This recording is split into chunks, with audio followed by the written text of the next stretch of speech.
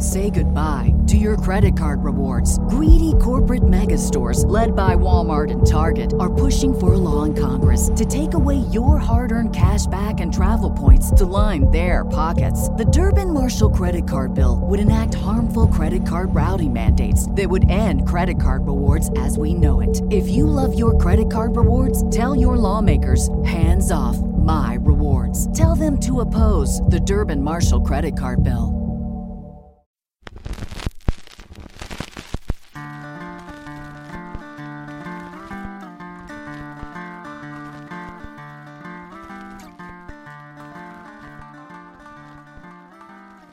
This is WOR New York. Stay tuned for In Conversation.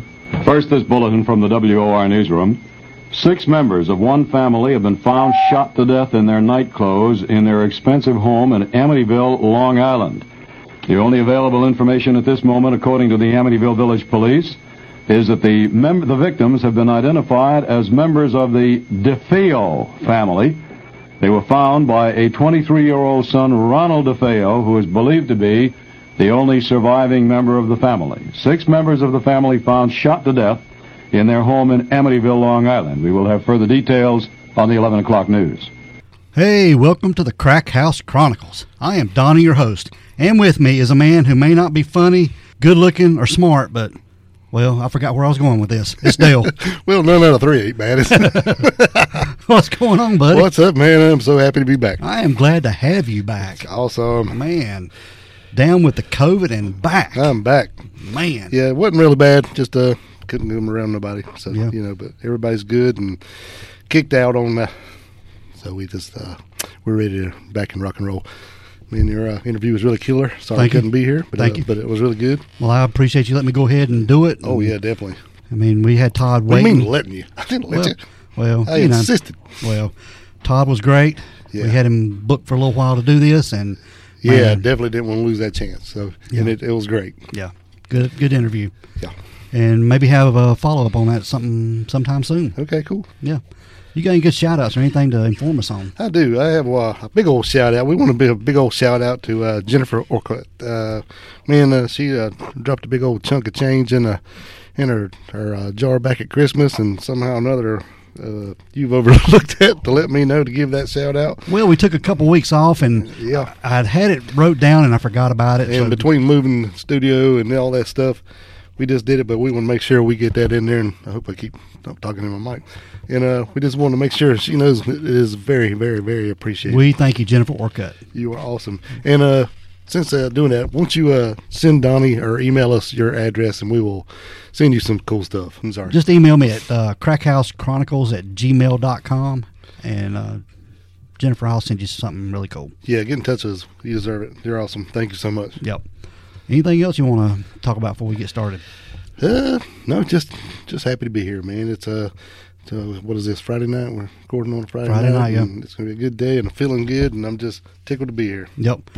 And if anybody wants, go ahead. all you guys. I'm sorry. Oh, and if anybody wants to be like Jennifer and go to the website and drop some change in the tip jar, leave us some gas money, Yeah. by all means do it. Yeah, we appreciate it because we don't get much of nothing. No.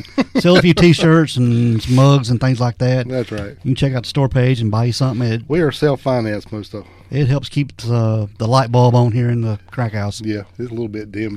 It brightened up at Christmas, didn't it? It did, man. Jennifer really helped out a lot. I appreciate you. Yep. And if anybody wants to go to Apple Podcast and click on that 5-star and leave a rate and review. Or Spotify, you can go on there and leave a rating now. Absolutely. That's really cool. Yep. A lot of folks don't know about that. And if you don't, it's not on yours, you just need to update your app. Yep.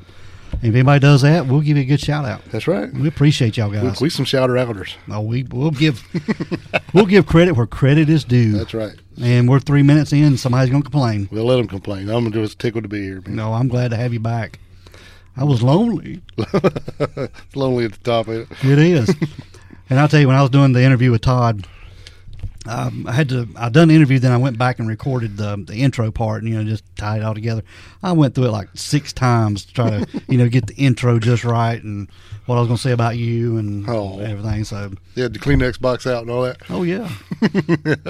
It was awesome. Well, I really appreciate the kind words, brother. You're welcome, man.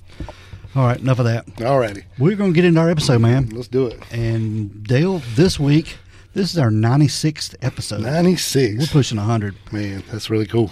Yep. And this one, we are doing the DeFeo family murders. DeFeo. Ronald DeFeo Jr., to be exact. That's right. And just a little bit of backstory on the DeFeos. They were a family of 7, and they purchased a house in 1965. Right. Ronald DeFeo Sr.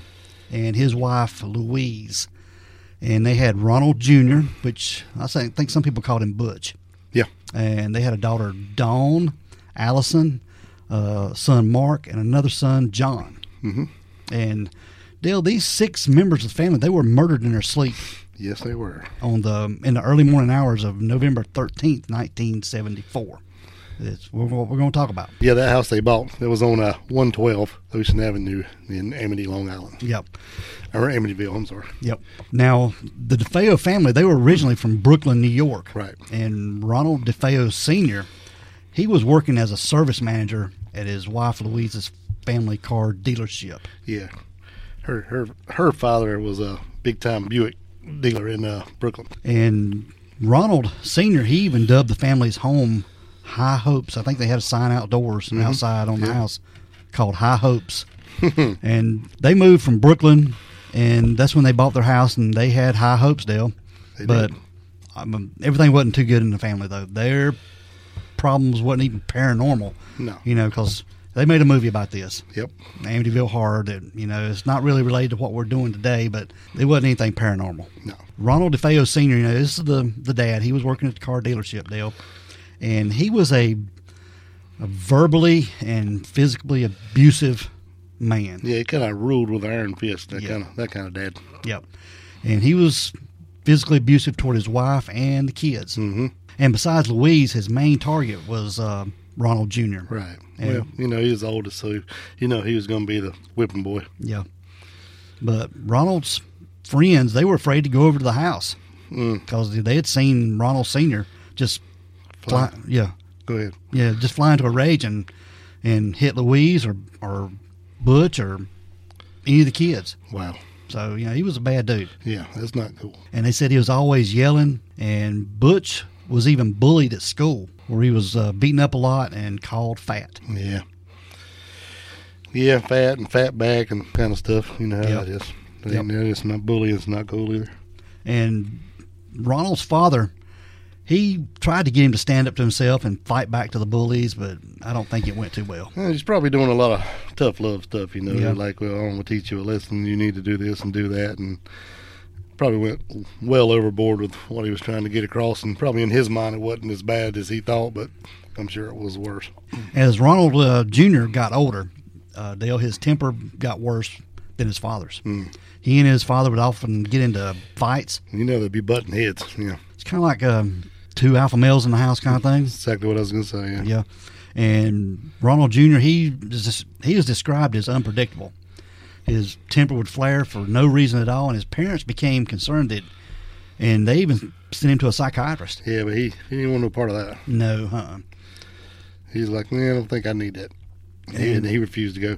And I think they just bowed down to him and started just giving him whatever he wanted. Yeah, they tried other things and nothing seemed to be working, so they just made it even worse when they just like you said, give him what he wanted, and just basically, I don't want to say buying him off because that sounds bad, but just giving him everything and anything he wanted. Just like, I don't know, pacify him maybe, Right? Yeah. kind of thing. And they even got him a speedboat. Yeah, not a cheap one either. It's like a $14,000 speedboat. So you're looking back in the 70s. So when you, what do you call that? Calculate inflation. Yeah, when you calculate it up, that's about $100,000 now. $100,000 speedboat. Yeah. Today. Yeah, That's a nice speedboat. that's a nice one. Yeah. Which they live right there on the water. I bet that was cool. You got to be because they Boathouse, no? yeah, they had a boathouse and everything. Right. When Ronald Jr. was in high school, he was asked to leave. Oh, Lord. Yeah, and he began to use LSD and heroin. And his behavior got unpredictable and even more violent. I'm sure it wasn't going to get better for that. That's not a very good, either one of them, plus mixing them together. Yep. Yeah. And there was one time he was on a hunting trip with some friends, and he aimed his rifle at a man he knew since childhood. And the man left when Ronald Jr. saw his friend later that day, and he asked him why he left so soon. So basically, threatened to kill him and then ask him why he left. Yeah. Yeah, like Well, he yeah. didn't think nothing about it. Point a gun at me, maybe? Yeah, good Lord. Yeah. Now, when Ronald Jr. turned 18, he began working for his father. Right. And he was given a weekly paycheck, Dale, whether he showed up to work or not. So basically, he's getting a salary. Yeah, he was just getting He's getting a salary to work at the dealership. Yeah. Yeah. And Butch worked in the service department. He was doing oil changes and tune-ups and washes, I guess, just doing anything back there When he done in anything. the shop part, I guess. And he admitted later that he took advantage of working for the family. Oh yeah. Well, you know, usually if you're working for your family or something, some kind of thing, yeah, you're going to have to work as hard or maybe sometimes harder than the regular employees just because they expect that much out of you. But that wasn't the case here. Mm-hmm. He just kind of done what he wanted, and for them just trying to keep him happy, they just paid him, and he worked when he wanted. And he got paid whether he showed up or not. Right. That's crazy. Mm-hmm. Yep. And he once told a psychiatrist that he could do whatever he wanted because of his father was the boss. Right. And nobody wanted to make him mad, you know. Yep. And there was a bar called the Chatterbox, and there was a lady that worked there. Her name was Deborah Constantino. Constantino. Yeah, and he would, Butch would go in there and get beers and things like that, and she even said that he was usually a nice guy except for when he drank. And she recalled him throwing bar stools and pool cues. And he's probably on heroin and acid. Probably was. And Ronald Jr. had a girlfriend at the time. Her name was Sherry Klein. And she recalls an incident when he went to her apartment with some friends, and they got pretty rowdy when she tried to calm him down. And he shoved her across the room. And she reportedly climbed through a window and went to her parents' house to get away from him. Yeah, so this guy's, he's got a trigger temper. I think if he's on drugs or something or drinking, something's triggering It's that much quicker, yeah. his mind, it's going to, like you get said, violent really quick. yeah. Now, Dale, there was one time the neighbors, they described an incident with a woman named Mrs. Nemeth. Right. And she said that Ronald Jr. accused their daughter of throwing rocks at a religious shrine that they had in their front yard.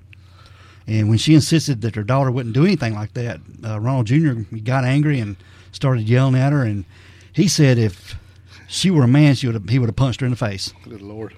Yeah. Yeah, temper. Yeah, I'm surprised he didn't punch her in the face. Yeah, me too. Now, we're going to get up close to the time of the family murders, Dale, and in just the weeks leading up to the murders, Ronald Jr. threatened his father with a gun Yeah. during an argument. And his father had trusted... He didn't just threaten him with a gun. He put a shotgun to his head and pulled the trigger. Yeah. But it just didn't go off. Yeah. It was. Now, I've heard two different things where it just didn't go off and it malfunctions, or I don't know. So I don't know if it was, maybe it wasn't loaded or just he was just lucky that day. Yeah. But anyway, he threatened his father with a gun. Yeah. And what it was, his father had trusted him with making a $20,000 deposit from the dealership. And Ronald Jr. said that the money was stolen. But, his father, Ronald Sr., didn't believe him. No. And when the police questioned him about the robbery, he was described as being uncooperative and even getting violent. Right. And the thing about that thing, if we've read and seen a couple different things. This is a big deposit for a dealership, but it was like only, $1,200 cash, and the rest was checks or something, right? Yeah. So I was like, it's kind of odd that you would really put that much on the line for $600 a piece, but apparently they did. Mm-hmm. So I don't know. Yeah. So Kind of odd to me. Yeah, it is kind of odd, but I'm not buying the getting robbed. Yeah, no, definitely not. No. But now in November of 1974, Ronald Jr., he was 23 years old and still working for his father. Mm-hmm. And he was on probation at this time. He had pled guilty to having a stolen outboard motor. And Dale, he admitted he kept the job at the dealership because he could come and go as he pleased, like we said. Plus, he needed to pay. Pay Stubbs for his probation officer. Yes, that's right. Well, hell, he had it made. Why would he quit? Exactly. I mean, he got Didn't to even work. have to show up, really. Yeah, he got paid whether he showed up or not. Right. Dang. Had it made. All right, now, Dale, on November the 13th, Ronald Jr. left early for work. Yep. And he stopped at a luncheonette to pass the time as he waited for the dealership to open. Yeah. I think it was like 6 in the morning, so that was kind of odd. Yep. Anyway. And he left work early to meet with his girlfriend, Sherry, and he also met with a friend named Bobby Kelsky. Mm-hmm. And he complained to both of them throughout the day that he wasn't able to get in touch with his family. And he said that all the cars were in the garage, but that no one was answering the phone. I wonder how you knew that. I don't know. He even called home in front of his girlfriend. Right. And at 6 p.m. that day, he was sitting at Henry's bar. This wasn't too far from the house. Right. And he tried to call home again and complained to his friends about getting no answer. Right. So he's been complaining since 6 o'clock that morning that nobody's answering the phone, and he's really worried about him, of course. And he's right there at the bar near his house, but he went to go check on anybody. Exactly. That don't seem weird at all. No. And he said he was going to go home and break into the house through the window. And at around 6:30 p.m., he returned to the bar and called out to the patrons, all the people in the bar, and said that his parents had been shot. Said, y'all got to help me. I think my parents been shot. So he's going to go back to the bar and tell them they've been shot and not call the police. Right. That just don't make no sense. Not at all. Yep. And a group of his friends left the bar with him. Right. And they went to the house, and they discovered that the family was all dead. Yeah, a friend of his actually went in and found his parents dead. Yep. Yeah. And a friend of his, like Dale said, Joseph, I guess this is how you pronounce his name. His name was Joseph Yesser. Yes, sir. Yeah, Yessir. Yesser. Yes, sir. But anyway, he called the police. Right. And the bodies of Ronald Jr.'s entire family were found dead. Right. And they were lying all dressed in their, I guess, pajamas or night clothes or whatever you want to call them. Right. In their beds. Now, the deputy chief medical examiner, his name was Harold Edelman. He would later determine that the DeFeo family bled to death in their beds due to gunshot wounds. Mm-hmm. And the murder weapon was a .35 caliber Marlin rifle. The parents were shot twice and each of the children once. Ronald DeFeo Sr., this is the dad, he was 43 at the time. He was shot twice in the lower back.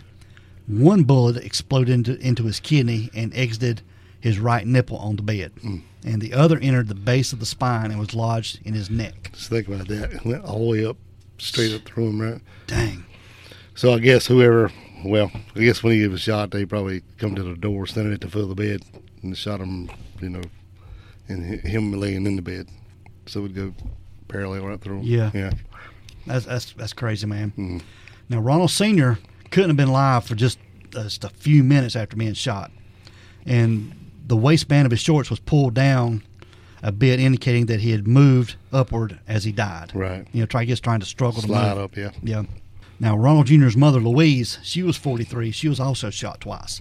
And the bullets entered her right flank of her chest. And one bullet landed on the mattress and the other came out of the middle of the chest and re-entered her left breast and wrist. So I don't know if she had her arm tucked under or what. I don't know. Yeah, I'll almost have to. Yeah, you'd think. And the bullet shattered her rib cage, splintered bone, and destroyed most of her right lung, diaphragm, and liver. Wow. And even though she was face down, her chest was slightly raised from the bed and her body was turned to the right.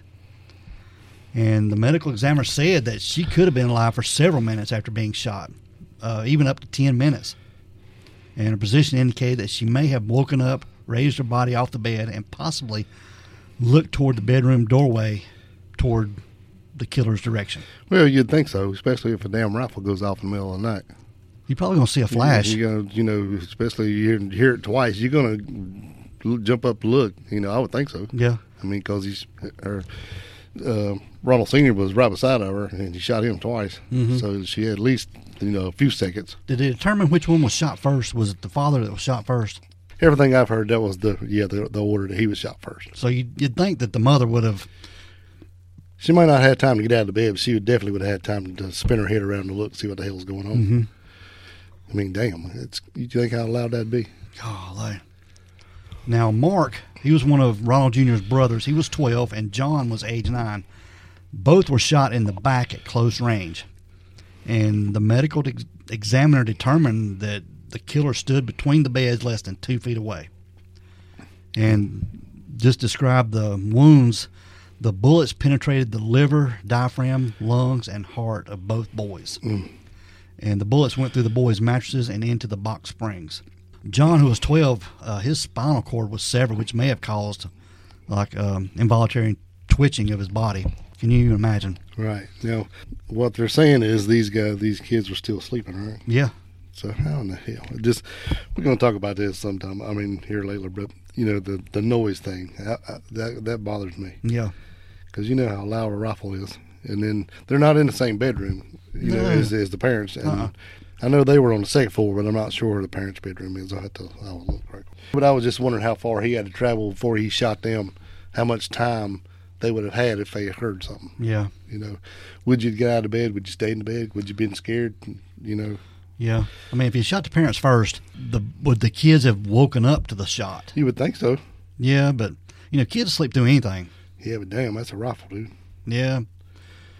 That's true. And I'm getting ahead of myself, but they done tests later on this rifle, and they said a single shot of the rifle could be heard up to a mile outside. It's got to be loud in a house. Yeah. Yeah, most definitely.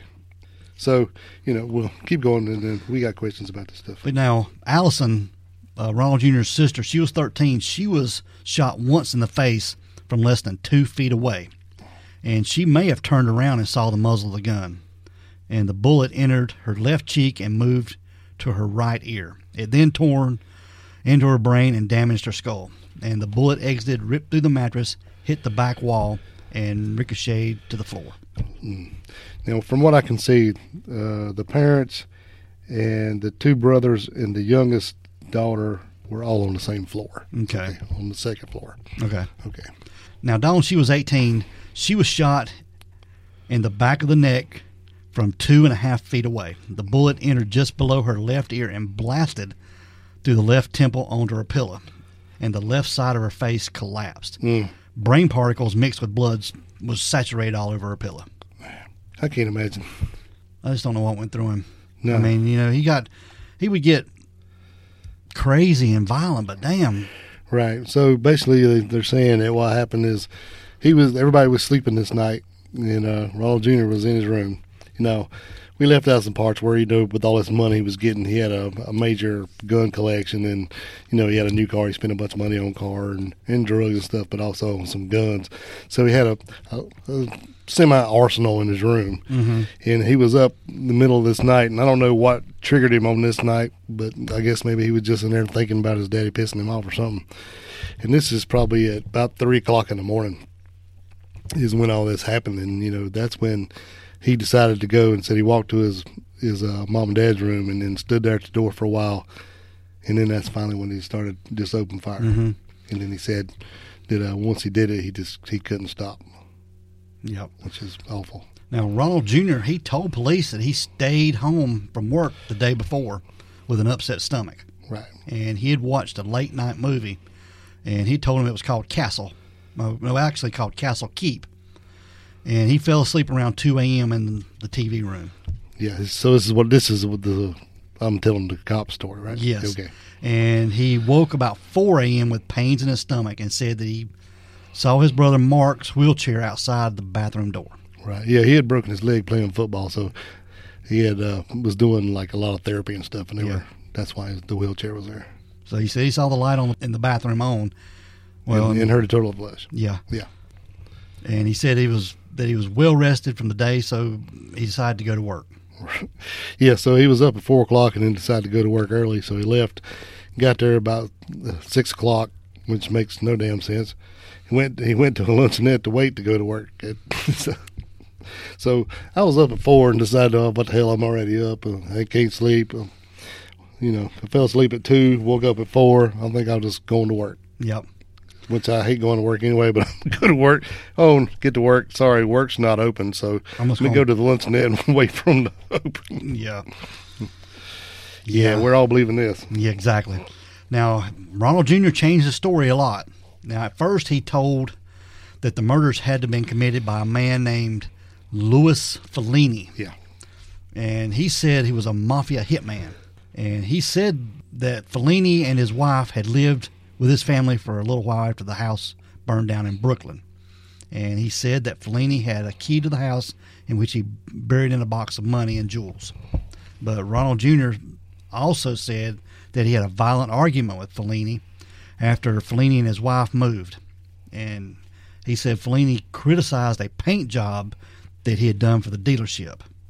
And he described throwing a brush at Fellini, breaking the window behind him, and he also called Fellini expletive. And he said that his father told him that Fellini was a professional hitman and that Ronald Jr. didn't know what he had done by calling him names. So now he's putting it on the hitman. Yeah, exactly.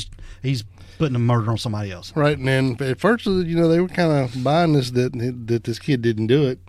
So it even enough to where they thought they need to put him in police custody just to protect him from this so-called hitman. Yeah. Yeah, because he thought, well, if he's killed all these people, he's definitely going to come back to get you. Mm-hmm. So far, they're buying it a little bit, I think. Or at least he thinks they are.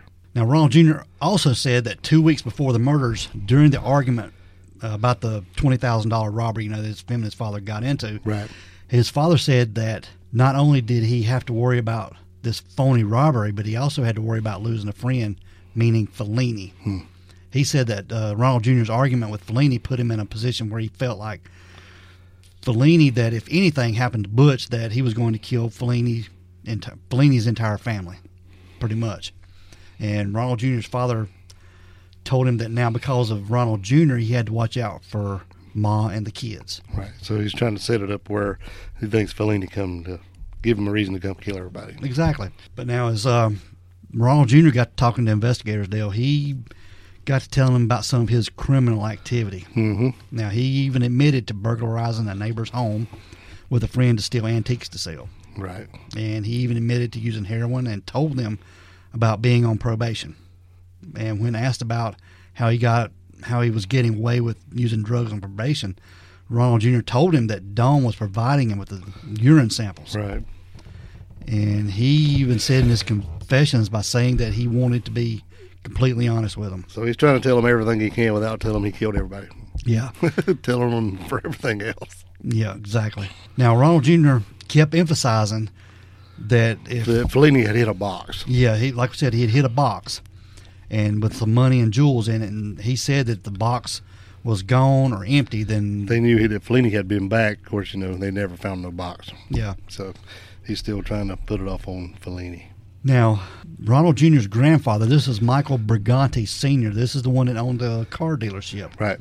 He arrived on the scene with his son-in-law, Vincent Procida, and they were both asked about Ronald Jr. and Fellini, and his grandfather said that he knew Fellini and that he was a great guy. So all this is made up. Yeah, stuff. exactly. So he didn't know where he lived, and he didn't know his phone number, but he knew he was a great guy. And even Vincent Procida didn't think Butch was capable of committing the crimes.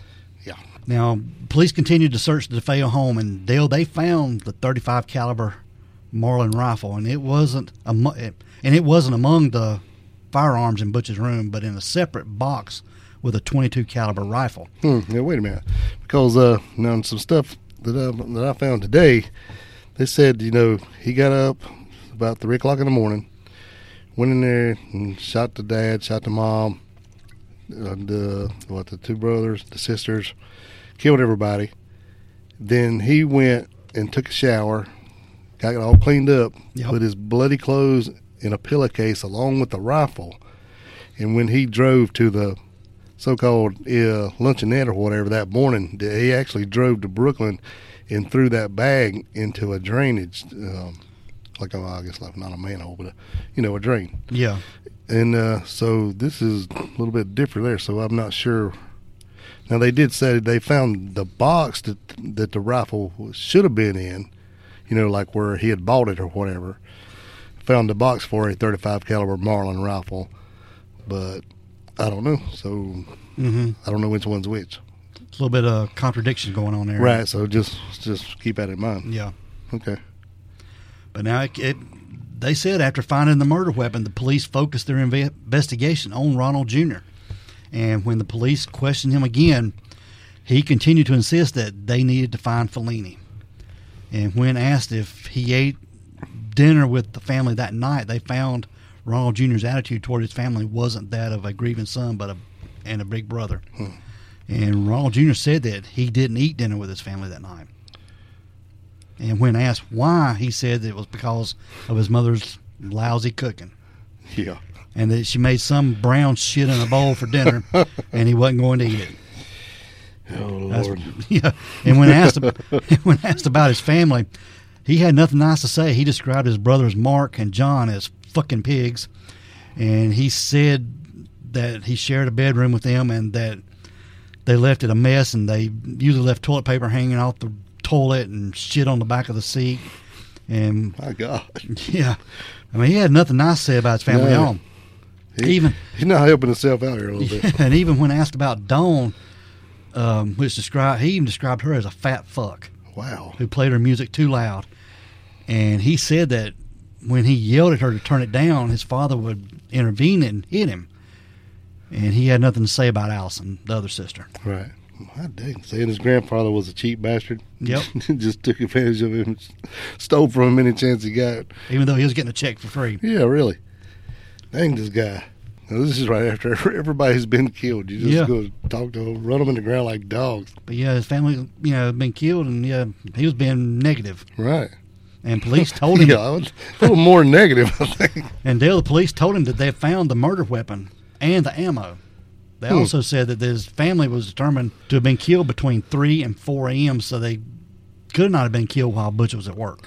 That kind of makes a little more sense that if they did find a rifle, because they knew it was a 35 caliber Marlin rifle pretty quick. And if he had thrown a drain somewhere, it would take them a little bit to figure it out. I mean, I guess you could look at the casings or whatever to figure out, because it's like a labor action, right? Yeah. Or something, so there'd be casings in there, but they could figure it out. But it makes more sense that they knew that really quick if they actually had found it. And the bullet fragments, they could determine what it was. Yeah. They also found out, that the murders happened between 3 and 4 a.m., so they knew it wasn't after Butch had went to work like he tried to play it off. Yeah.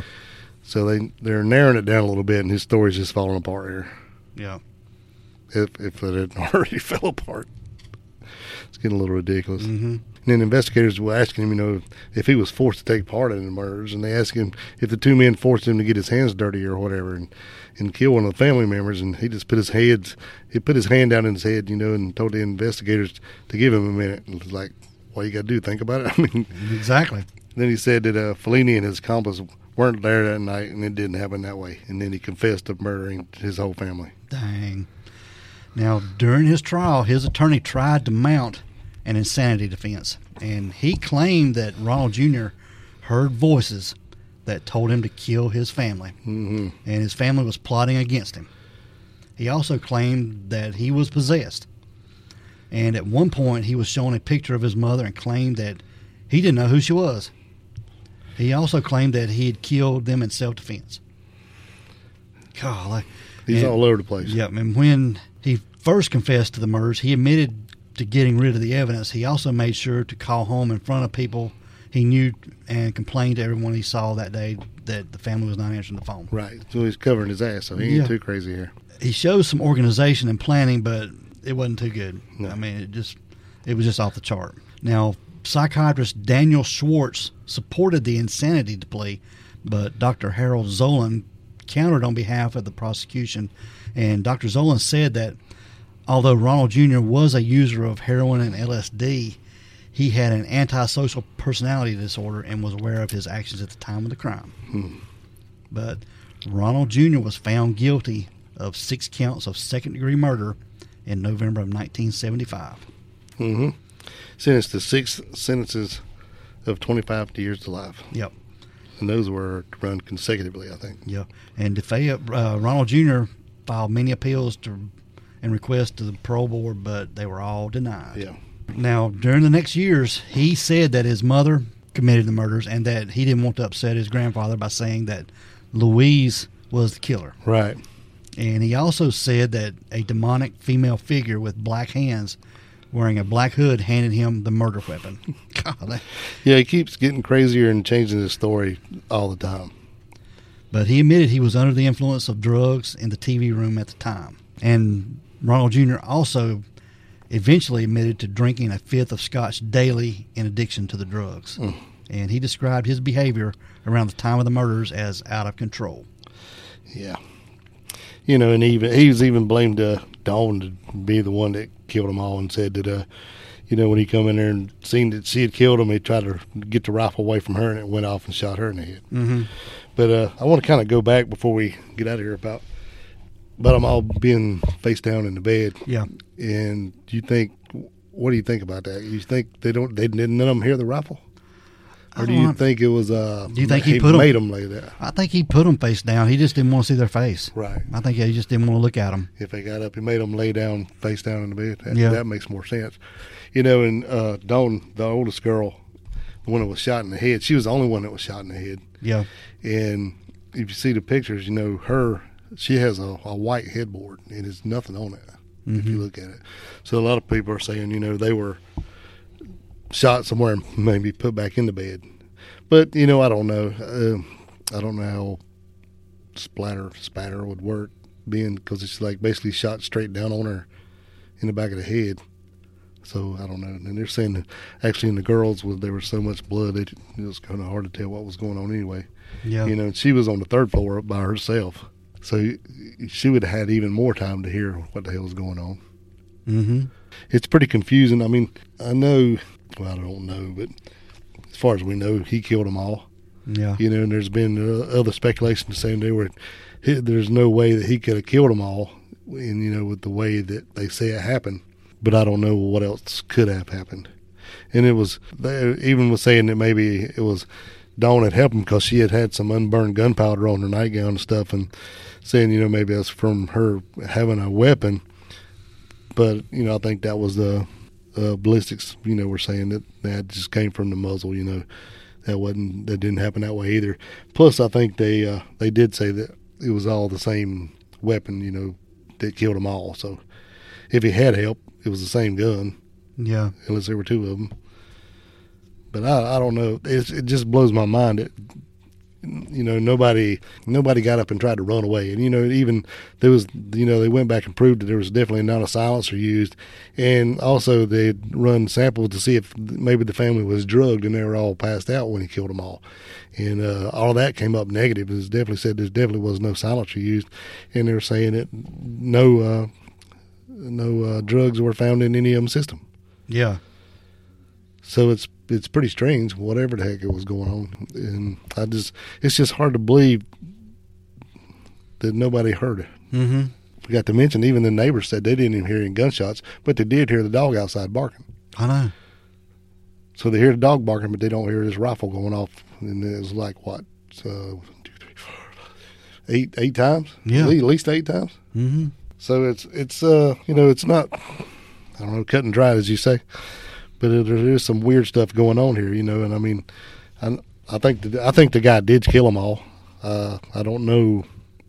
I mean, I guess it really doesn't matter to the story, but it is kind of odd to me that nobody heard it. You know, nobody woke up. Yeah. Apparently, and if he did, like you said, it could have been, you know, made them didn't want to look at their face when he shot them, and then maybe why he shot them all in the back. Yeah. Except for his one sister and had to play her music too loud and he shot her in the head, I guess. Yeah. Maybe that's why he had, like I said, had him face down, because he didn't want to look at him. Right. But it's pretty much a dysfunctional family, and the family was described as, like I said, constantly fighting with each other and under the thumb of Ronald Sr. Right. And somebody even compared it to a pressure cooker. Right. And for Ronald Jr., just to eventually blow up. Yep. And who knows? Maybe it was the house. Mm-hmm. Yeah. You know, when I was out with the COVID or whatever, and watched 7,000 movies, I watched Amityville 2: The Possession, which is basically loosely based on this. And then I watched the other movie, the Amityville Horror, you know, and it was based on the people who moved into the house after all this happened.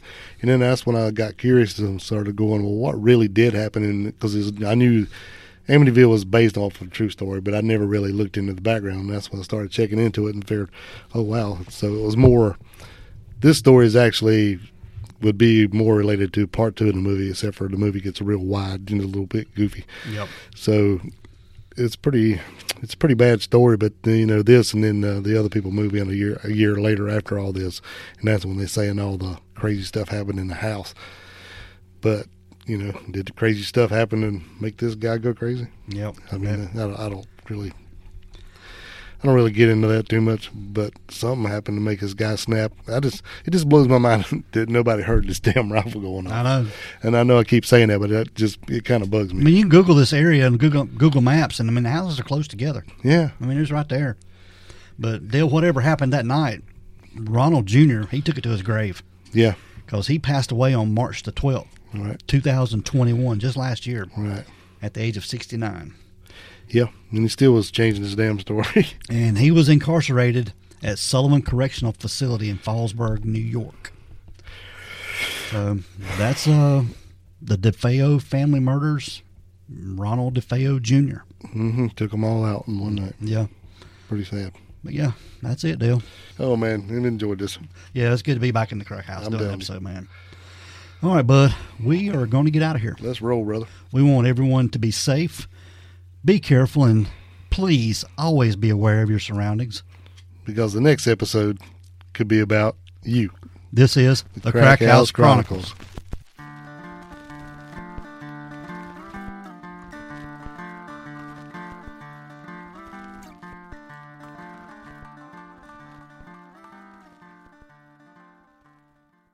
Say goodbye to your credit card rewards. Greedy corporate mega stores, led by Walmart and Target, are pushing for a law in Congress to take away your hard-earned cash back and travel points to line their pockets. The Durbin-Marshall credit card bill would enact harmful credit card routing mandates that would end credit card rewards as we know it. If you love your credit card rewards, tell your lawmakers, hands off my rewards. Tell them to oppose the Durbin-Marshall credit card bill.